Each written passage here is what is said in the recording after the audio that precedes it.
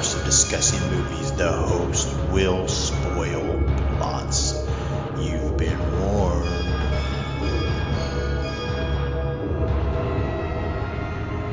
Listen to their screams.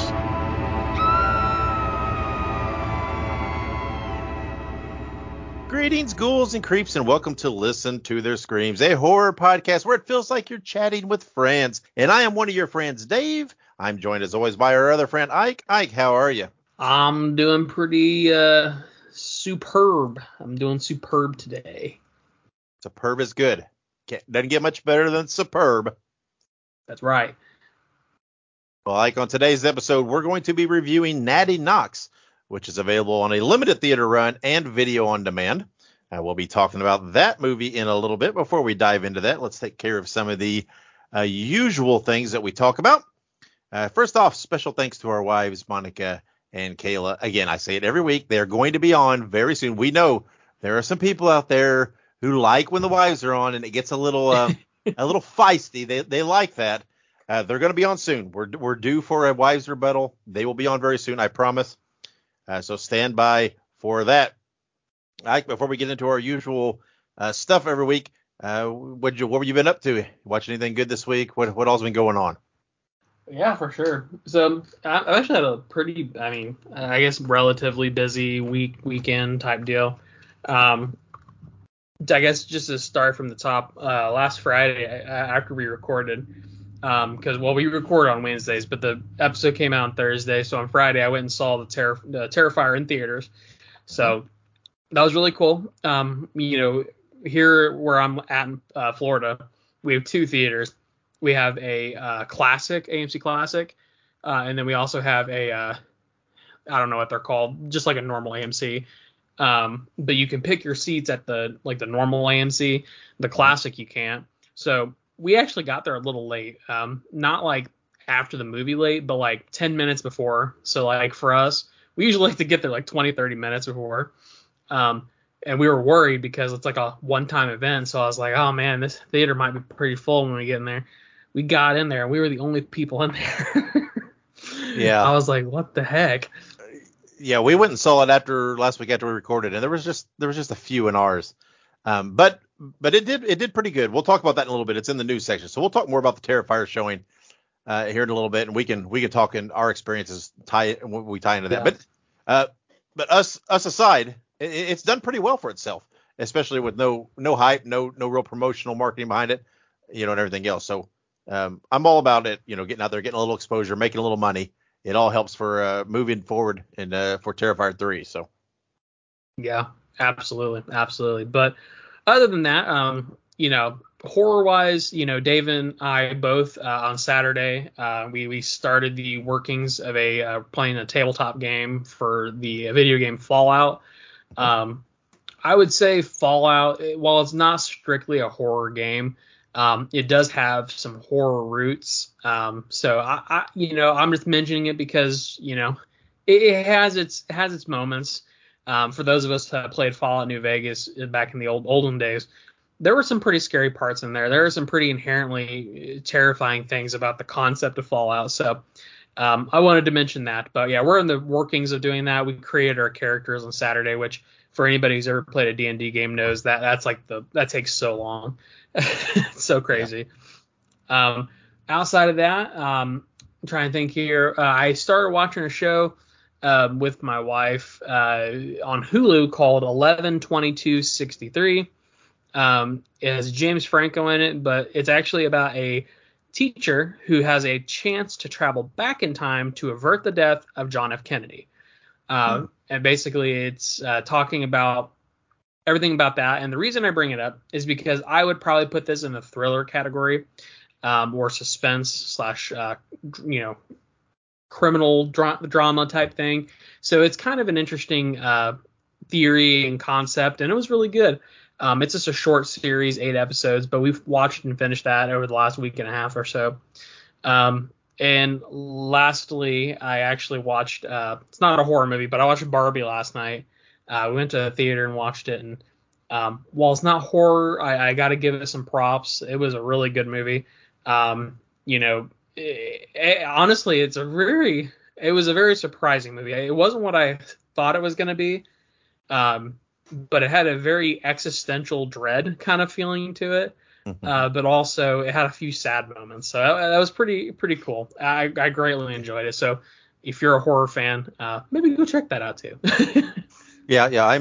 We're planning to go see Barbie this weekend. I'm actually very excited for it. I've been excited for it ever since I talked about it. I don't know why. I don't know if it's just that nostalgic feel, even though I didn't necessarily per se, play with Barbies or have Barbies. But my sister did, so it was always around, and it was still in pop culture, right? There was cereal, there was all that stuff. So I'm looking forward to it as well. And it had a monster weekend. Unreal. Oh yeah. It was like 160 million. I mean, it was unreal.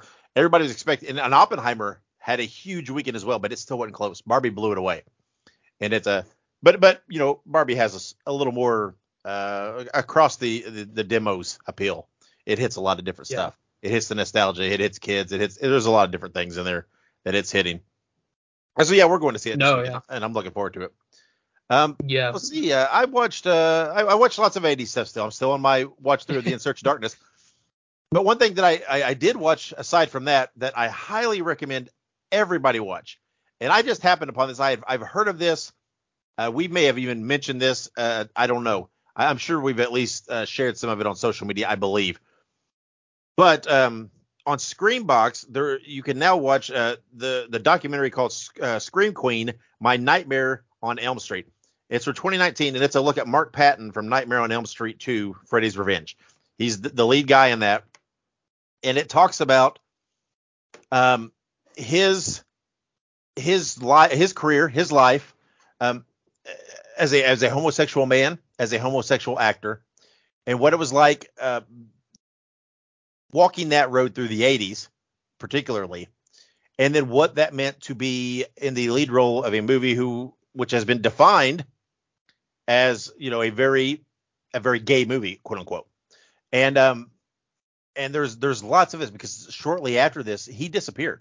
He moved to Yeah. Mexico, checked out, and really just disassociated from not only acting in Hollywood but just everything. Just life just really stepped back. And it really keys in on around 2015 when he came back and traveled back and did lots of convention appearances for the 30th anniversary of the film, and started to accept what the movie was and what the movie means to a lot of people, and in his place in it. And he also got to confront a lot of people in situations that were difficult for him personally, including Right. the writer of the movie, which had been long been a hurdle in his life, and they actually they have a sit down in it. Anyway, it's an excellent documentary. It is very, very good. And while Nightmare 2 is one of my least favorite of the nightmares, it does give me a different type of appreciation for the movie because of Mark Patton and the things he's been through, and he seems like, I mean, a really great guy for everything he's gone through, everything he's experienced. I'm not going to give it away. There's a lot to it, not just the Hollywood. There's a lot to his life, from his childhood, from just a lot. I highly suggest everybody see it. It's on Screambox.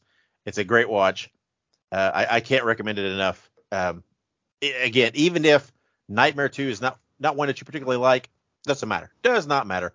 That it's not like they go scene by scene in the making of that movie. That's not what this is about. This is Right. about Mark Patton. This is about the situation, and it's an outstanding documentary.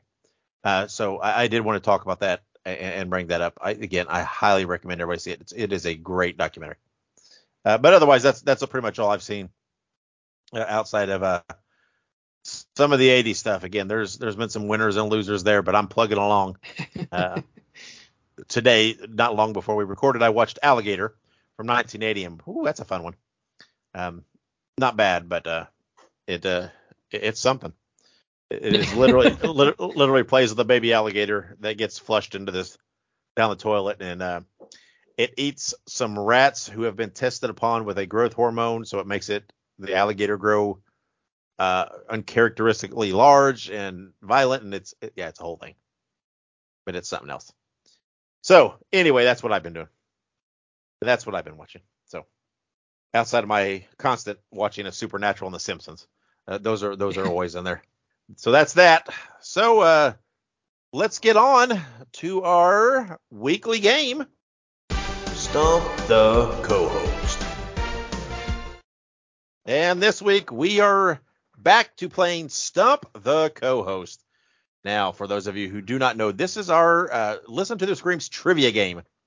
Ike and I have identical horror trivia decks of cards. We have shuffled them. We've just placed them. We have not gone through them. We just picked 2 cards, which is 4 questions. There's 2 questions per card. We will alternate asking each other these questions, and whoever gets the most right wins the game for the week. And then at the end of the year, when we do our 2023 recap, we will crown a Listen to the Screams trivia champ. And at this time, Ike is leading with a record of 2 wins, no losses, and 1 draw. So I really need to get a win here before I get too far into the hole. So, Ike, do you have your cards, and are you ready to play? I have my cards, and I am ready to play. All right. Well, since you're in the lead, you're going to go first. We're going to toss the heat onto you first. Your first question is, complete this quote. Quote, I ate his liver with some... fava beans. And you have to keep going. Crap. I know it's Silence of the Lambs. I know it's Hannibal Lecter. I hate his liver with fava beans. And I don't know. So I think it's a sauce, maybe. Fava beans and a nice Chianti, which I think's the drink. I think you're right. All right. So there you go. Here I go. Now I got the chance now. You've missed your first one. So ball's in my court to really take this one home. So go ahead, Ike. Give me my first question. I think this one's going to be a little difficult. You ready? Sure. What is the name of the serial killer in the 2004 movie Saw? Well, I'm hoping that it is Jigsaw. Yep, it says John Kramer or Jigsaw. Oh, okay. Well, I didn't know that it wanted the real name. All right, there we go. Woo! Now playing on defense. I'm not good. I'm not used to playing on defense. I'm used to playing from behind, but that's never worked for me. So we'll see how this works. Your second question. What are the names of the 2 priests that performed the exorcism on Regan in The Exorcist? Oh, you probably won't get this one. So I just recently watched The Exorcist.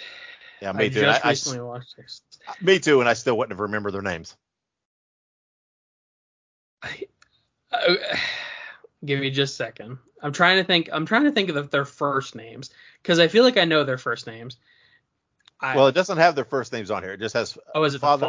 Father and father. Balls. Yes. So that's all I know. Well, I think one of them's Marin. Okay, that is one. Father Marin is one. Yes.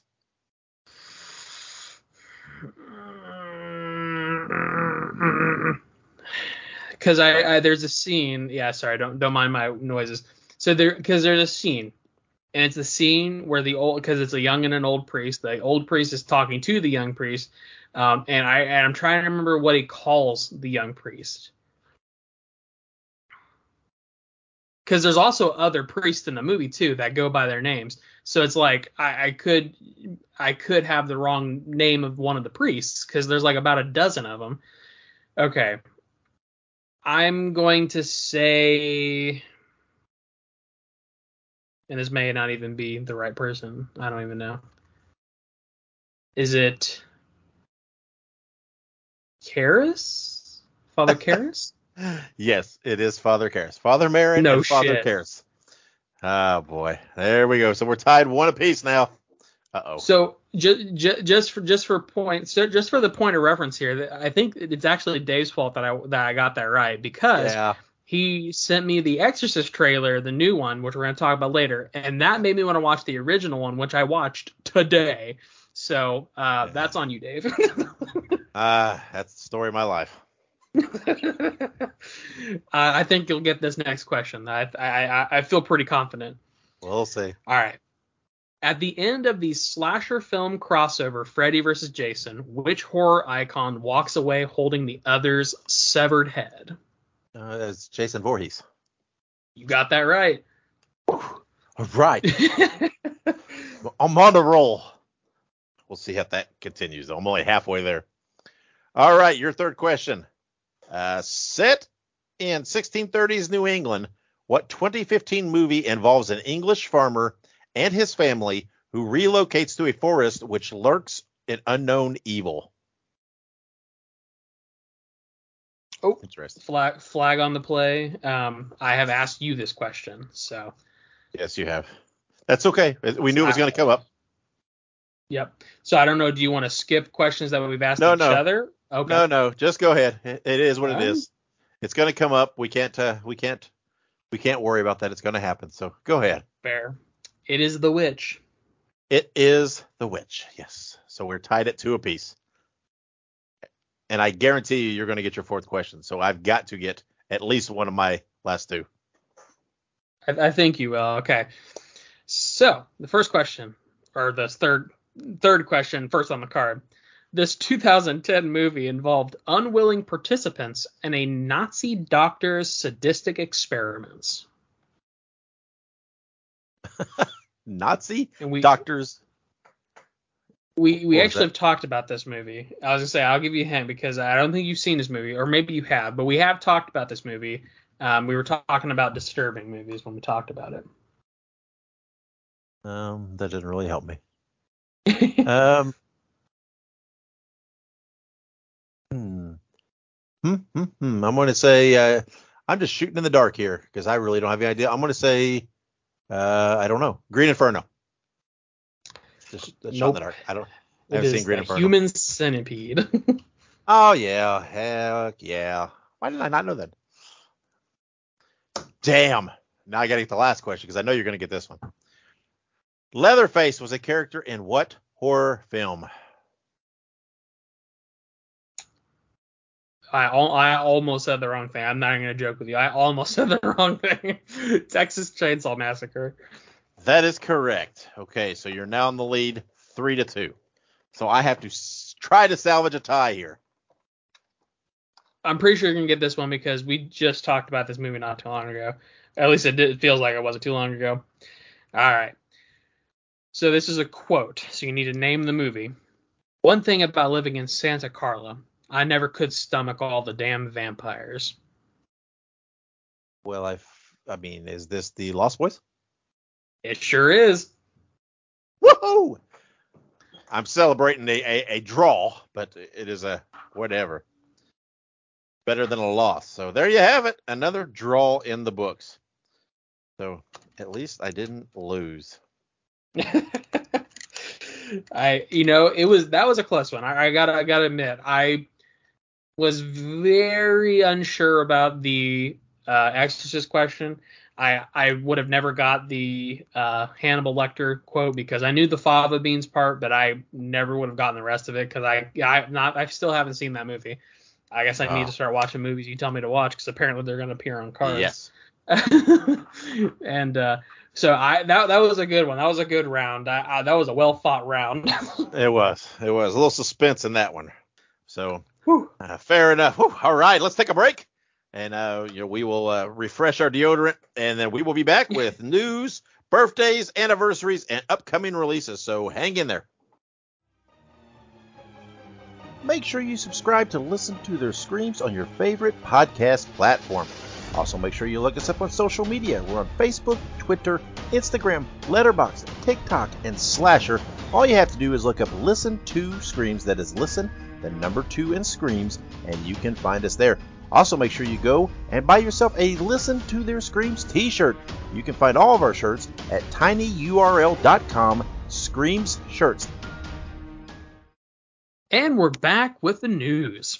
Spread the news. All right. We have some very cool stuff coming up here first. And actually right on the top of our list is the first trailer for The Exorcist Believer was released. This actually came out a few days ago prior to filming, or prior to this release, I should say. And honestly, this trailer looks spectacular. they've announced that this is going to be part of a trilogy. The second of which of these movies is going to be The Exorcist Deceiver, which will be the second movie in the trilogy, and has been given a release date of April 18th, 2025. You can kind of see the trend here: Believer, Deceiver. I'm not sure what the third one's going to be. I'm but going on record. The third movie will be Redeemer.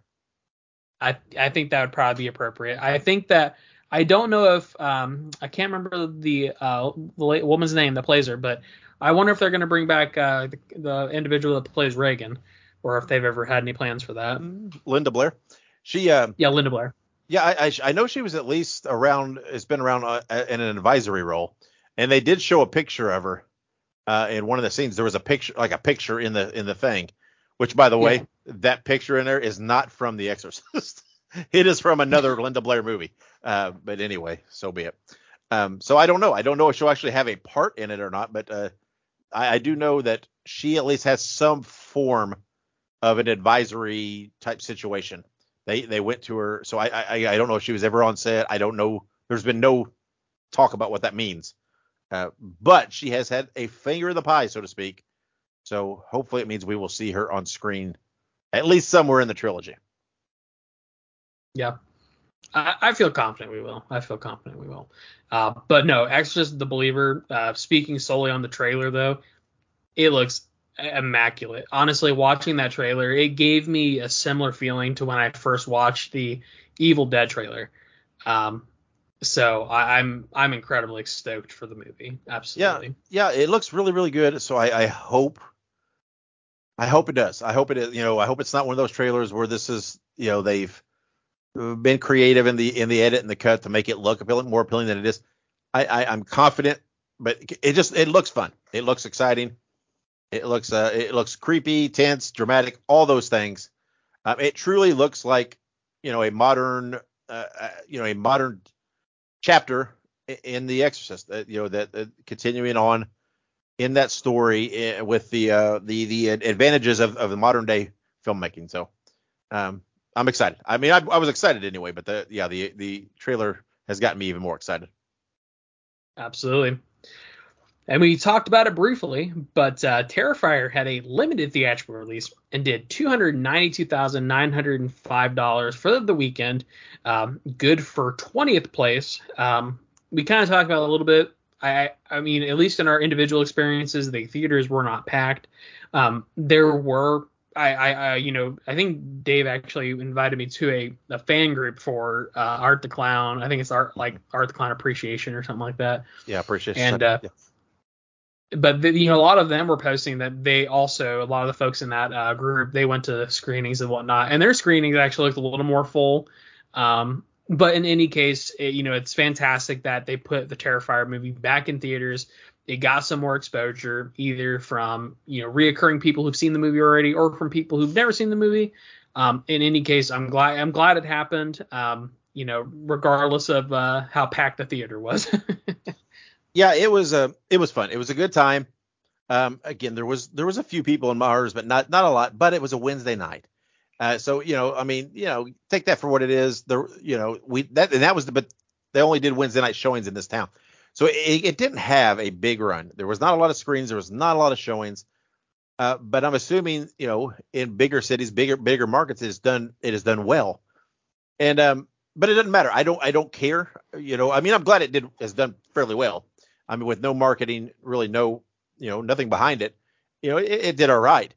I was just glad for the opportunity to go see it. And Monica went with me, and I kept stressing to her going in, you're not going to like this movie. I'm just, and she's like, oh, whatever. It doesn't matter. She actually surprisingly liked the movie more than she thought. She's not a big fan of a lot of gore. So like the hacksaw scene was not really her cup of tea. Things like that. But overall, she liked the movie, and she really liked David Howard Thornton, his portrayal of Art, and she liked the character of Art and how the mannerisms and the facials and the silence and all those aspects that go into making him as creepy as he is. So I was pleasantly surprised that she actually enjoyed it more than we suspected. And I very much then liked some of the post credit stuff where they Yeah. were showing people's tattoos and cosplays and art and different things like that. It was also, I really liked how they showed that kind of it was just a brief thing, but the history of art where they went all the way back, to All Hallows Eve and all these things. It just these little clips showing that, that he's been around for a bit, and he's developed into this. So it was pretty cool. But it was a lot of fun. It was really, really great seeing it on a theater screen. Yeah, absolutely. And I agree. The post credit stuff was cool. And it's weird because, sorry, you mentioned David Howard Thornton, and you mentioned the other stuff too. Because for people who don't know, Art the Clown originally appeared in a short film called The Ninth Circle. And then he actually got The Terrifier was another short film. And then both of those got compiled into a anthology film called All Hallows Eve. Yes, which was not David Howard Thornton. He did not play which him. was not. Yeah, in those. Yeah. So. Which is unfortunate because David Howard Thornton is, no offense to the guy in All Hallows Eve, because I still like All Hallows Eve, but David Howard Thornton is sublime and eons better than whomever they had to play him in the original film. Yeah. No offense, but just preference. But absolutely though, if you, I've actually seen a couple places that still have it out and about, so you might be able to still see it. Not really sure, just kind of depends on the theater. But if not, I heard it's actually coming to Netflix soon. Terrifier is, so Cool. People who have a Netflix subscription, and I believe that you can watch it on Tubi for free. So if you haven't already, go watch it. You'll like it. Moving on. Moving on. Nika Toys. This is an announcement just for Dave, of course. No, I'm kidding. They have their upcoming Toonie Terror Series 9, which will feature the Tar Man from Return of the Living Dead. I love Return of the Living Dead. Vincent Price. I mean, who doesn't like Vincent Price? The Fiend from the Misfits band, the mascot for the Misfits band specifically. And, of course, Megan. That's quite the lineup. I love Return of the Living Dead. In fact, I hear that they're remaking it. Obviously, Vincent Price is ageless and classic. I'm not sure I'm familiar with The Fiend, but of course I like Megan as well. So that's a good lineup. Yeah, the Megan one looks really cool. And if anybody wants to see pictures, we did share pictures on our social media. If you saw the Fiend, you would know, because the face of the Fiend is what's on the Misfits, a lot of their albums, their shirts. You'll know. Even if you're not familiar with the Misfits, almost everybody has seen a Misfits shirt out there. It's very recognizable. So yeah, it's pretty cool. It's they continue to really get lots of cool characters, and I just like the concept. I like how they do them, and the looks of these. They're a lot of fun. I love Vincent Price. I'm excited about that, but I'm super excited about that Megan. It looks really, really cool, and she's perfect for this line. Sorry, I just looked it up real quick, and I do in fact recognize the Fiend. I was definitely that's like the guy that's like on all their covers and stuff like that. So cool. I know who it is. Very awesome. But yeah, absolutely. Quick reminder, follow us on social media if you haven't already, because like Dave just said, we share a lot of this stuff on there. So if you want to be kept up to date on some of this stuff, follow us. Anyways, upcoming birthdays. We have some very awesome birthdays. We have August 2nd, 1939, Wes Craven, the horror master, one of the horror masters. You know him from such great films such as Scream, more Scream, and even more Scream. Honestly, it's probably one of his best works in my opinion. He has all kinds of other. Yeah, Nightmare on Elm Street, probably his best work. But that's my opinion. Yeah, I mean, how many guys can say they launched two such iconic movie franchises? That's pretty remarkable. Truly it is. Truly it is. And then, of course, August 2nd, 1953, we have another horror icon, one of Dave's favorites, Butch Patrick, who plays Eddie Munster. Obviously, the Munsters are we've had a whole episode about the Munsters, so feel free to check that out. But the Munsters, classic Munsters, Eddie Munster, Butch Patrick, very cool. I've actually seen him in person too. He came to Pensacola for a horror convention last year. So yeah, he does a lot of appearances. Yeah, he's very much out there and active. So that's awesome. And then last but certainly not least, August 2nd, 1970, Kevin Smith. Kevin Smith, he's mostly known for some of his more surreal comedies like Clerks 1, 2, and 3, Mallrats, Dogma. But he's also made a handful of, horror / borderline horror like Red State, Tusk. or Tusk. Yeah, I was like having a hard time remembering. Yoga Hosers was another one that he was involved in, which is kind of comedy horror more than anything. But Kevin Smith, he's a fantastic creator. He does a lot of great stuff. So just got to give him props. Yeah, I mean, again, he has done some horror, but I put him. I love Kevin Smith, right? I love his movies, so I thought, he's a big enough name. I know there's some people love him, some people hate him, some people are indifferent, but I'm a Kevin Smith fan. I very much enjoy his movies, so I threw him in here. And like I said, he's done a couple horror movies, so it's enough to get him on the roster. Yes, absolutely. All right. And then we have a couple of upcoming movie anniversaries, more than a couple. We have July 27, 1979, The Amityville Horror, a classic in the possession / haunted house genre. I love the Amityville Horror. I even like the remake with Ryan Reynolds. I mean, he's shirtless in it, so you can't go wrong with shirtless Ryan Reynolds. Dave, your thoughts about Amityville Horror? Yeah, I love it. I love the Amityville Horror. I've always loved it, and it's definitely an iconic horror film. Yeah, absolutely. That the face of the house, iconic. I could see it from anywhere. And then, of course, July 20th, 1989, arguably one of the best Friday 13 movies was released. Part 8, Jason Takes Manhattan. Come on, man.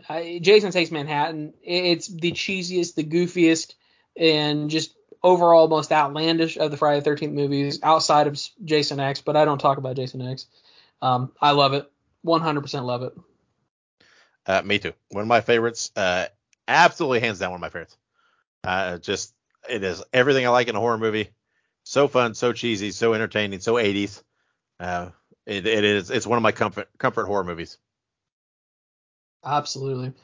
And we just talked about this, but July 31st, 1987, The Lost Boys. The Lost Boys is I would say it's a gem in horror. Lost Boys definitely, it breaks new ground with the concept of vampires, brings it into the new age, has a lot of fantastic people in it. Corey Haim, um, Kiefer Sutherland. Kiefer Sutherland, Corey Yeah, I mean Feldman. Corey That was Feldman. the other Yeah, one I was trying to remember. yeah. I mean, there's so many people in it. It is vampires are very secular, right? It Yeah. seems like every so often something comes out that kind of brings it to a different era and brings it to a more current level, right? A more current hipness. I mean, even for its time, Dracula was very beautiful, very hip, very elegant for that time. The Lost Boys definitely did that. The Hammer stuff in the 70s very much did that.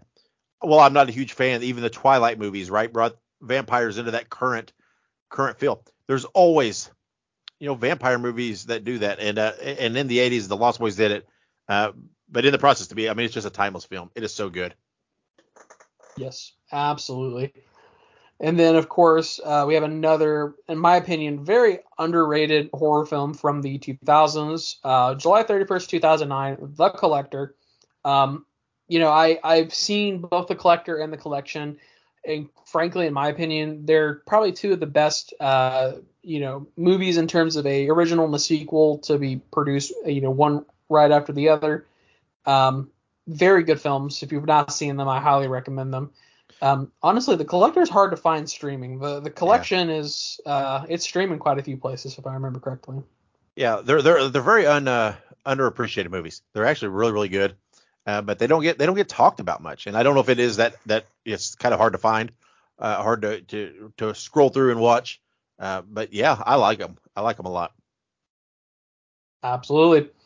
And then two more for us. We have August 1st, 1986, Friday the 13th, Part 6, Jason Lives. I'm trying to remember which one Jason Lives. Is this the one where he's brought back to bed from being brought back from the dead from being electrocuted? Yeah. Yes, it is. Yeah, it's with the older Tommy Yep. that gets arrested and put in the cell, and the sheriff's daughter or whatever helps him get out and stuff like that. Yeah, but where they attempt at the beginning, Tommy attempts to finish off Jason once for all, whatever. It backfires, and what they stab him with becomes a lightning rod, which revitalizing. So yeah, this is the one with zombie Jason. Yep, I do love Zombie Jason. Obviously, Jason Lives is not my favorite Friday the 13th, but Zombie Jason's my favorite zombie, my favorite Yeah. Jason. Yeah, it's a fun movie. It is, absolutely. And then lastly, but not least, we have August 2nd, 1985, Fright Night.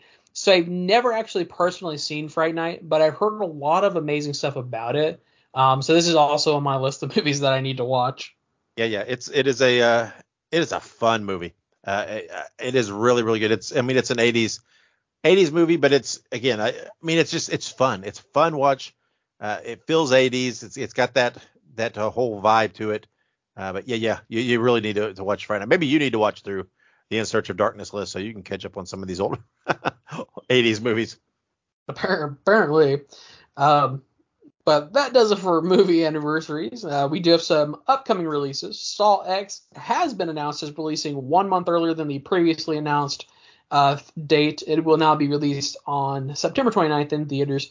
I frankly think this is probably the best thing that they could have done. It was originally supposed to open the same weekend as Five Nights at Freddy's. And as much as I love Saw, it would have been squashed by Five Nights at Freddy's. Yeah. I mean, they, originally I'm sure they penciled it in, around Halloween, around that time of year. But yeah, smart move. And it's also awesome that a lot of times you see movies get pushed out further, but it's so it's cool that they change the date and they bring it in closer to you, so it makes it even more exciting, right? They kind of they solve the issue of going head to head with that the guaranteed monster that's going to be out there, but then they also did it by bringing it in closer, which is kind of a win-win for them, right? It gives it, I don't know, it gives it just more. Oh yeah, well you don't have to wait as long for it. So it is it's great. I can't wait to watch it. I believe this one Yep. they said was set during between 2 and 3. I think is what I'm hearing. So I'm curious to see. Yeah. He goes to Mexico or something for treatment, and so I'm not sure. What happens in this, but I tend closer to time to rewatch the Saw movies to get a better vibe for which is which, because I haven't watched them in a while, so it kind of blurs. Yeah, just real quick, it says, set between the chapters are the events of Saw 1 and 2. A sick and desperate John travels to Mexico for risky and experimental medical procedure in hopes of a miracle for a cure for his cancer, only to discover the entire operation is a scam to defraud the most vulnerable. And armed with a newfound purpose, the serial killer returns to his work, turning the tables on the con artist and his signature visceral way through devious, deranged, and ingenious traps. Okay, so That between 1 and sounds 2, not amazing. 2 and 3. And it's like they're making him they're kind of making him the hero of this a little bit. Sounds like interesting. See, that's the thing. It's actually something I hear online a lot. It's like, is John Kramer truly a bad guy? And like, Yeah. and like, I'm not gonna argue the moral implications. Just simply speaking, from some of these people were kind of assholes, but do they deserve to be tortured? Probably not. Yeah. Uh, but that's just me. I'm Um, looking forward to it though. oh, 100%. I'm very excited. So we also have coming out this weekend. We actually have two movies coming out this weekend. We have Talk to Me, which is a movie we're actually reviewing next week. Mhm. But we are also seeing another fantastic horror film or horror adjacent film.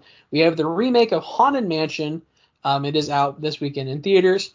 Both of those are going to be great movies. Check them out. Haunted Mansion is going to be more kid friendly, so if you've got young ones, take them to that. Or fuck it, take them to see Terrifier. I don't give a shit. Sure. Maybe cover their eyes during the Saw scene, but do whatever you want, man. And then lastly, or actually not lastly, there's two more. Good Lord. All right. Next weekend, August 4th, we have Meg 2, The Trench, starring Jason Statham. I will say I did like Meg 1, so I'll probably give this a watch once it's out on streaming, maybe. I don't know. Yeah, this is not it'll be fun enough, but this is not a theater movie for me. Agreed. The first one wasn't a theater going movie for me. I watched it on streaming. I was like, And then finally, lastly, but not least, Five Nights at Freddy's will be released October 27, 2023 in theaters, and it will have a same day simul release on, I believe, Paramount or Peacock, one of the two. I think Paramount. Maybe I'm wrong. I don't know. Somebody fact check me in the comments. But it's been given a rating of PG-13 for strong, violent content, bloody images, and language. As a video game fan, I am incredibly excited for this movie. This is something I've definitely been looking forward to for a very long time. You know, it has some of my favorite actors in it. You know, Matthew Lillard, Josh Hutcherson, both of them are fantastic actors. So I'm extremely excited for this movie. So, and I know Dave's probably gonna watch it too. Yeah, I think we can. I mean, I think we'll review it. I think this sounds like something that we should review at that time. And yeah, sounds fun. I mean, it says, strong violent content, bloody images, and language. Hey, those are three of my favorite things. That's right. Hey, that's right. Hey, that's the magic word right there. All right. Well, you guys have heard it here. You've heard all this news. This is some good shit. Follow us on social media. I'll say it again. Selfless self-promotion. That's what this game is about, guys. Follow us on social media. You won't regret it. But in the meantime, we're going to pause. But when we come back, we're going to have our very own review of Natty Knocks. Stick around. Listen to Their Screams is now a Fangoria collaborator. Get 20% off your order at shop.fangoria.com by using the promo code LISTEN2SCREAMS at checkout. That is listen, the number 2, and screams. Or you can click the link in the show notes. All right, and we are back on Listen to Their Screams, and it is time for our review. In this episode, we're reviewing Natty Knocks, which had a limited theatrical release and a release on video on demand. It is described as a small-town babysitter and the kids she are watching struggle to survive a serial killer on Halloween Eve.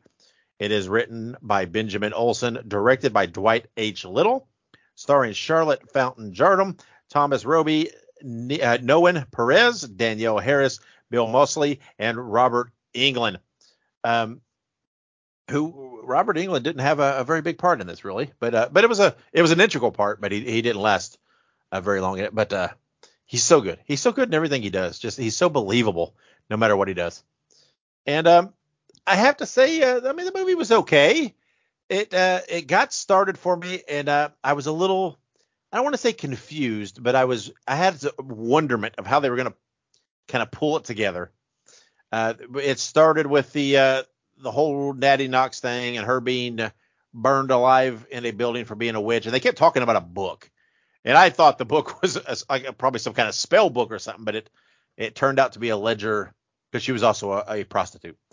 And so it turned out to be a ledger of men she had slept with. We find out this all later from Robert Englund. And I kept watching thinking, well, what does this got to do with any of this? I mean, there's this whole legend, or local legend of Natty Knocks and all this and that. But I have to say, I mean, it was okay. Again, some of the acting I think was a little off. It didn't feel quite believable on some of their parts. I think it was pretty. Again, we've mentioned the spoiler warning on this, and we're getting ready to dive into that territory. I think you get the vibe early on that the kid at the opening scene is probably the guy that's killing people later in the movie. They explain, even though they try to swerve you by saying he was dead, you still pretty much knew or believed, this is probably him. And it did turn out to be him, and they explained, how he kind of faked his own death, assumed another identity, became a police officer, and was still killing people. Then was pursuing these kids because they saw him kill another woman, and again early on I was confused as to him watching the movies. I thought, what is that? What does this have to do with anything? And they did explain it. I obviously kept the open mind. They did explain it that his mom, who was Natty Knocks, did some drive-in B-level horror movies, and that's what he was watching, things like that. He was obviously had some issues where he thought the films were talking. There ended up being a possession involved, and so anyway, it was a little kind of all over the place. It really, I don't know. It was a little bit of a cluster here and there. Some of the acting was a little hokey. It was nice to see Danielle Harris in something. She didn't have a huge role. She played the kid's mom. I thought the girl who played the babysitter did an outstanding job. I thought she was really good. The kids were okay. The one Fran was a little annoying. Robert Englund for his brief time was excellent. Bill Moseley did a great job as the killer. Um, it was, I don't know. It was okay. Wasn't anything spectacular. Didn't break any ground, but it did feel like a nice little homage to some of that low level, uh, quick to rush kind of 80s straight to video kind of horror type stuff. That's what it felt like. It even had kind of that appearance there at the beginning and stuff. So, but it was okay. It was not a bad little watch. Nothing, like I said, nothing groundbreaking though. Ike, what do you think of it?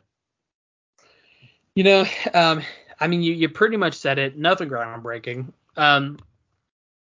I don't want to go as far as say that I dislike the movie, but I probably won't be watching Natty Knocks again. Like you said, it was one of those movies where you kind of have to watch it for what it is. It's a project of people who want to basically put themselves out there and, just have fun, I suppose. I think my biggest issue with this movie is the writing was just all over the place. Had they maybe chosen one or two of those horror tropes, but it just felt like they were really trying to fit as much bullshit as they could into one movie. What I mean by that, just to elaborate, and Dave kind of mentioned it already, but like you start the movie off, you have the prostitution gimmick, you know what I mean? You kind of pick up on that. She's burned alive, so you kind of have that witch gimmick. And then you already can kind of tell that like the kid's going to be scarred from this. So you already know that kid's going to have some shit to do with some stuff later. And then you kind of get that slasher gimmick, you get the ghost haunting gimmick, you get the possession gimmick. And honestly, I felt like if they cut out a lot of the bullshit, if they cut out all of the paranormal stuff, and I mean all of it, Yeah, it would have been a much better movie. I completely agree. If there had not been, I don't know what that weird possession thing was at the end where Natty Knox was possessing him, the son, and then possessed the babysitter. That was really just stuck on there at the end. That was unnecessary. It had nothing to do with anything. Some of the little weird witchy stuff at the beginning. I'm okay with them wanting us to think that maybe she was a witch and they thought she was a witch. And later the Robert Englund character referred to her as they thought she was a hippie witch kind of thing. I'm okay with you that mistaken burned at the stake Salem thinking she was a witch, but she wasn't really a witch. I understand that. But the possession thing had nothing to do with the entire movie. I don't know. I was good with it just being the psychologically scarred kid from seeing what they did to his mom becomes this guy, and that's where it went. I was good with that. It didn't need any of that possession type stuff. That just didn't add anything to it. It just was a distraction. It was hokey. Didn't work. Yeah, absolutely. I think what you said, hokey, that's probably the best way to put it, because when you have these movies, you have to play to your strengths. And with B movies, one of your strengths is not a huge special effects budget. And we talked about this with the Cannibal Cabin. Had they not shown the baby at all, you know what I mean? We're still talking about the baby months later, okay? And we will probably continue to talk about the baby for years to come. So had you not included all this possession stuff, you didn't have to include any of the bullshit with the, spookiness or any of that, special effects attempts, because at the end, you see the guy get shot a couple times and then, he becomes unpossessed or whatever because he dies. Whatever. And then you kind of lead this story to believe that another girl gets possessed and whatnot. And that's fine. But it should have been either or. It should have either been solely a possession movie or solely a slasher movie. And I think by mixing the two, they're trying to create some weird, like, multi-blended genre that just, quite frankly, I don't think was going to work. Yeah. I think there were a lot of things that they did good. I think some of the casting was fantastic. Like you said, the babysitter was fantastic. Even the kids were great. The kids were, entertaining. Like you said, Daniel Harris is in it. That's great. Good for her. Bill Moseley wasn't horrible in it. For what Robert Englund did, he was great. You know what I mean? It was cool not seeing him as not the murdering villain. You know what I mean? So it was great to see those faces, and even some of the new faces that we really haven't seen before per se. They did great. They did a great job. But I feel like the thing that really held this movie back was the fact that they really tried to shove so much shit in this movie. And it's like, I get it. It's a B movie. You only have so much runtime. You want to try and get all your concepts on paper. This might be the only time you might be able to do that. Who knows? Who knows the justification or the reasoning or rationale? And this is not to say that you should watch Natty Knocks, but just go into it with managed expectations, because frankly, I went into it with a little bit of heightened expectations just because of the people who are in the movie. Yeah. And I think that's part of the reason maybe why I was a little more disappointed. I will be honest, my wife didn't like the movie. She told me, she's like, I would give that a 1 out of 5 because she watches the podcast, so she knows our scream rating. So she's like, I'd give that 1 scream out of 5, or maybe 2 screams. I can't remember what she said. And I was like, I wouldn't go that low, but I was like, it definitely was like, it was lower for me. But like I said, I think if I just cannot get over, like, who said to themselves, let's throw possession, slasher, witches, this, that, and the other all in the same movie, because it's just too much. I mean, Yeah.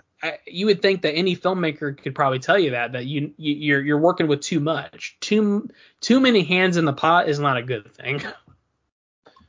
Yeah, I agree. Again, I would have been fine with them teasing the witch thing that these people thought, whatever. That's fine, whatever. And then doing the traumatic slasher thing through it.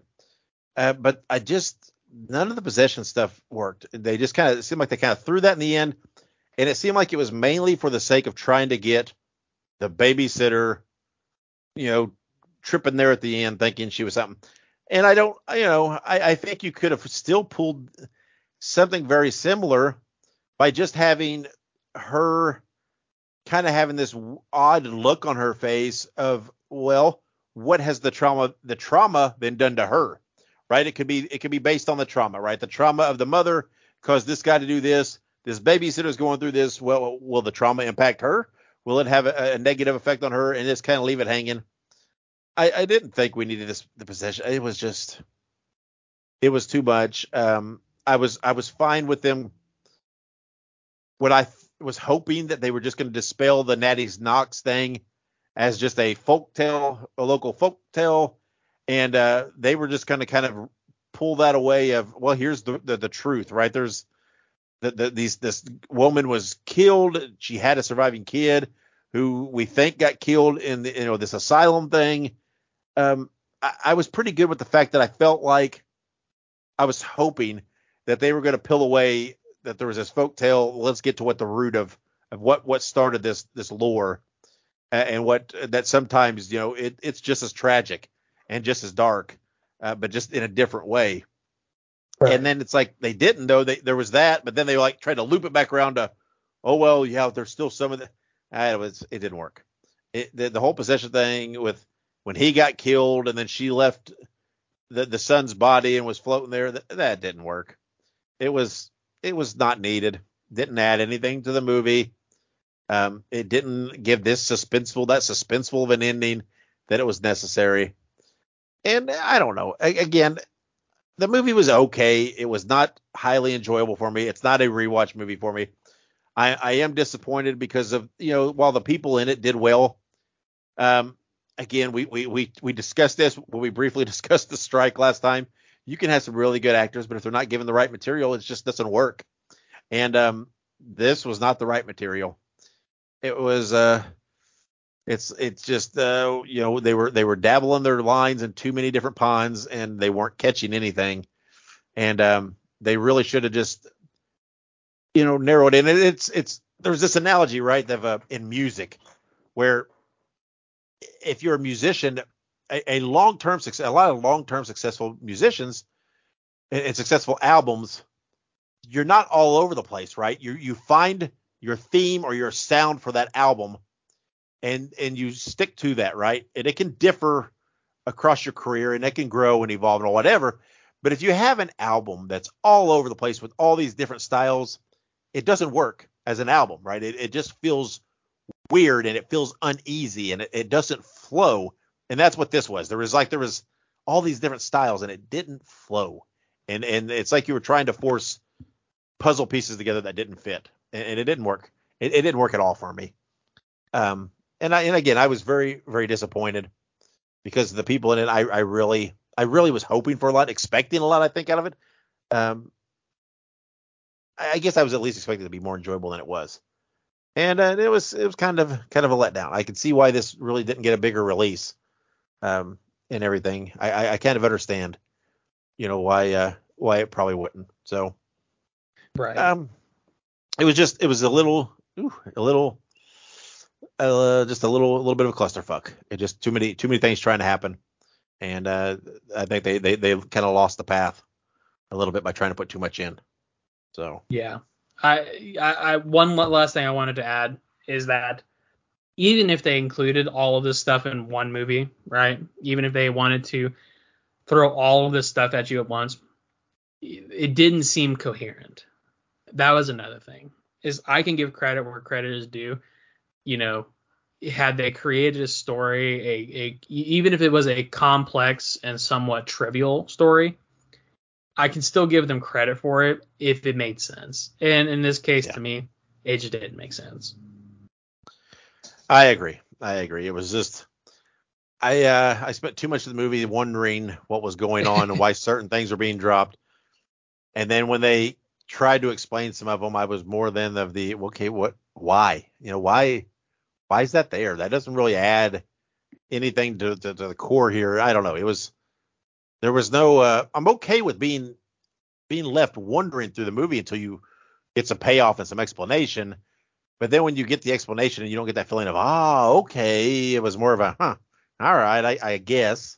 But why? When when the explanation just causes more questions, I don't think that's a good sign.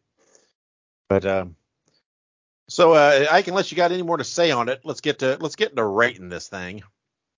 Right. So we're talking Natty Knocks, and I'm kind of leaning Kayla way here. I'm not going to give it a 1. I don't think it's that bad. But for me, I think I'm gonna have to give this thing a 2 screams out of 5.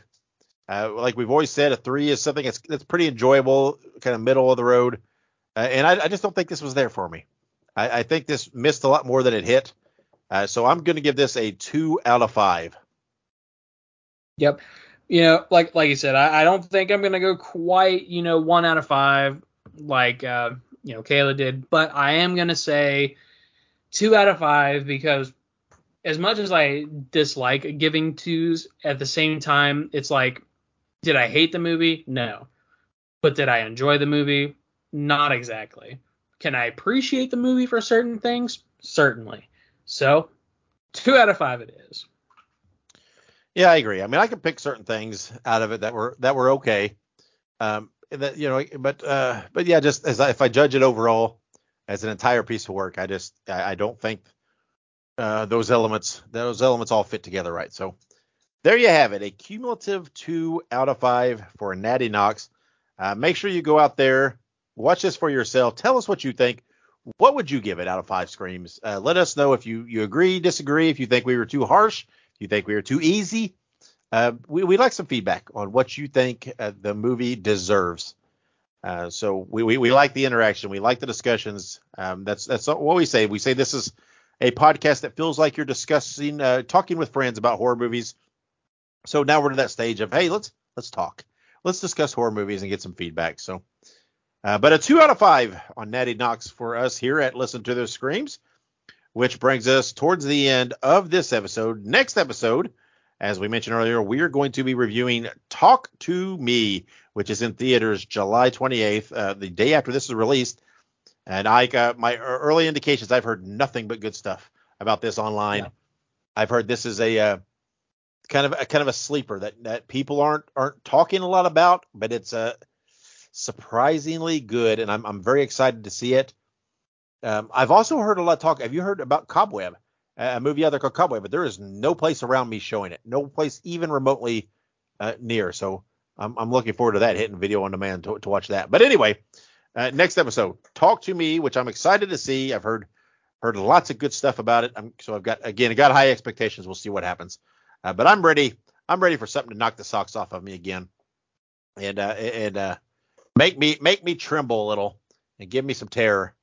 I still stand by Evil Dead Rise is setting the bar for the year for me, but we'll see how where Talk to Me comes in on that rating. So, Ike, are you looking forward to Talk to Me? Yeah, absolutely. Actually, funnily enough, my wife, she was the one that originally showed me the trailer for Talk to Me. It's an A24 production, so obviously I'm going to support A24. I'm super excited for it. I have also heard of Cobwebs. Similar to you, I don't think anywhere near me is showing it. But I've heard a lot of good stuff about Cobwebs. So as soon as it comes out on streaming, I'll be for sure watching that. But yeah, Talk to Me is for sure going to be one of those movies because it actually came out last year, but it was an Australian film, I believe. So I think that it's going to be like you said, it's going to be a sleeper. You know what I mean? People are not going to expect this to be as good as it is. It has just fantastic concept, so I'm super excited for it. And I'm going to be watching it probably on Saturday. Yeah. I hope he gets a following. I hope Yeah. the word of mouth gets out there quick and it starts spreading, and it really, I would like to see it have a nice strong run. But even if it doesn't debut real strong, I would like that word of mouth for it to really kind of build and kind of maybe move up a little bit as it goes on. But regardless, I'm looking forward to seeing it and looking forward to discussing it next episode. So make sure you subscribe to us on your favorite podcast platform so that you don't miss any episode, including that one next week when we talk about Talk to Me. Make sure you give us a rating and a review because that helps us in those platform algorithms come up when people are listening to other horror podcasts or looking for horror podcasts. That helps us come up in those searches, come up with those recommended podcast shows. So help us out there. Make sure you share the episodes when we put them out on social media. Help us network and spread our following. And you can also do that by following us on social media. We're on all the platforms that were mentioned earlier. Pretty much on all of them, all you have to do is look up Listen to Screams. That is Listen the number 2 in Screams. If there's a social media platform, chances are we are on it, and chances are we're posting regularly. We're posting all these anniversaries and birthdays, and then some of the hot news when it hits. Some of the stuff we put in the show, we're posting it online as it happens, and then talking about it in the show later. Because some of it, like the Exorcist trailer and some of these things, some of it's just too impactful, too important. So we share it first online, so you can get it breaking a lot of times by there. So make sure you follow us on social media. So before we close this out and get out of here, anything you want to add? Trying to think of something. Random thing that happened. I forgot to mention earlier. I tried honeydew for the first time in years. It was really good. It's really sweet. Like a honeydew melon? Yeah, honeydew melon. I haven't had honeydew in probably like 10, 15 years, I feel like. Yeah, they're good. Because cantaloupe, watermelons, good melons, but honeydew is pretty good too. I'm pretty much a fan of all the melons. I like the melons. Same. Our dogs are very big watermelon eaters. They love watermelon, and they get that quite often as a treat. But they do like the watermelon. So, all right, there you go. There's your wisdom for the week. Honeydew's pretty good. That's Ike's wisdom of the week. Amen. Honeydew's pretty good. Natty Knocks, not so much. But exactly. Maybe if they thrown some honeydew in that movie, you would have been like, yeah, it's going to get you another scream or two there, just for the honeydew. Amen. So until next week, when again we will be reviewing Talk to Me, and we'll have all the news and games and fun that you're used to. Wherever you go and whatever you do, be good, be safe, and have many pleasant nightmares.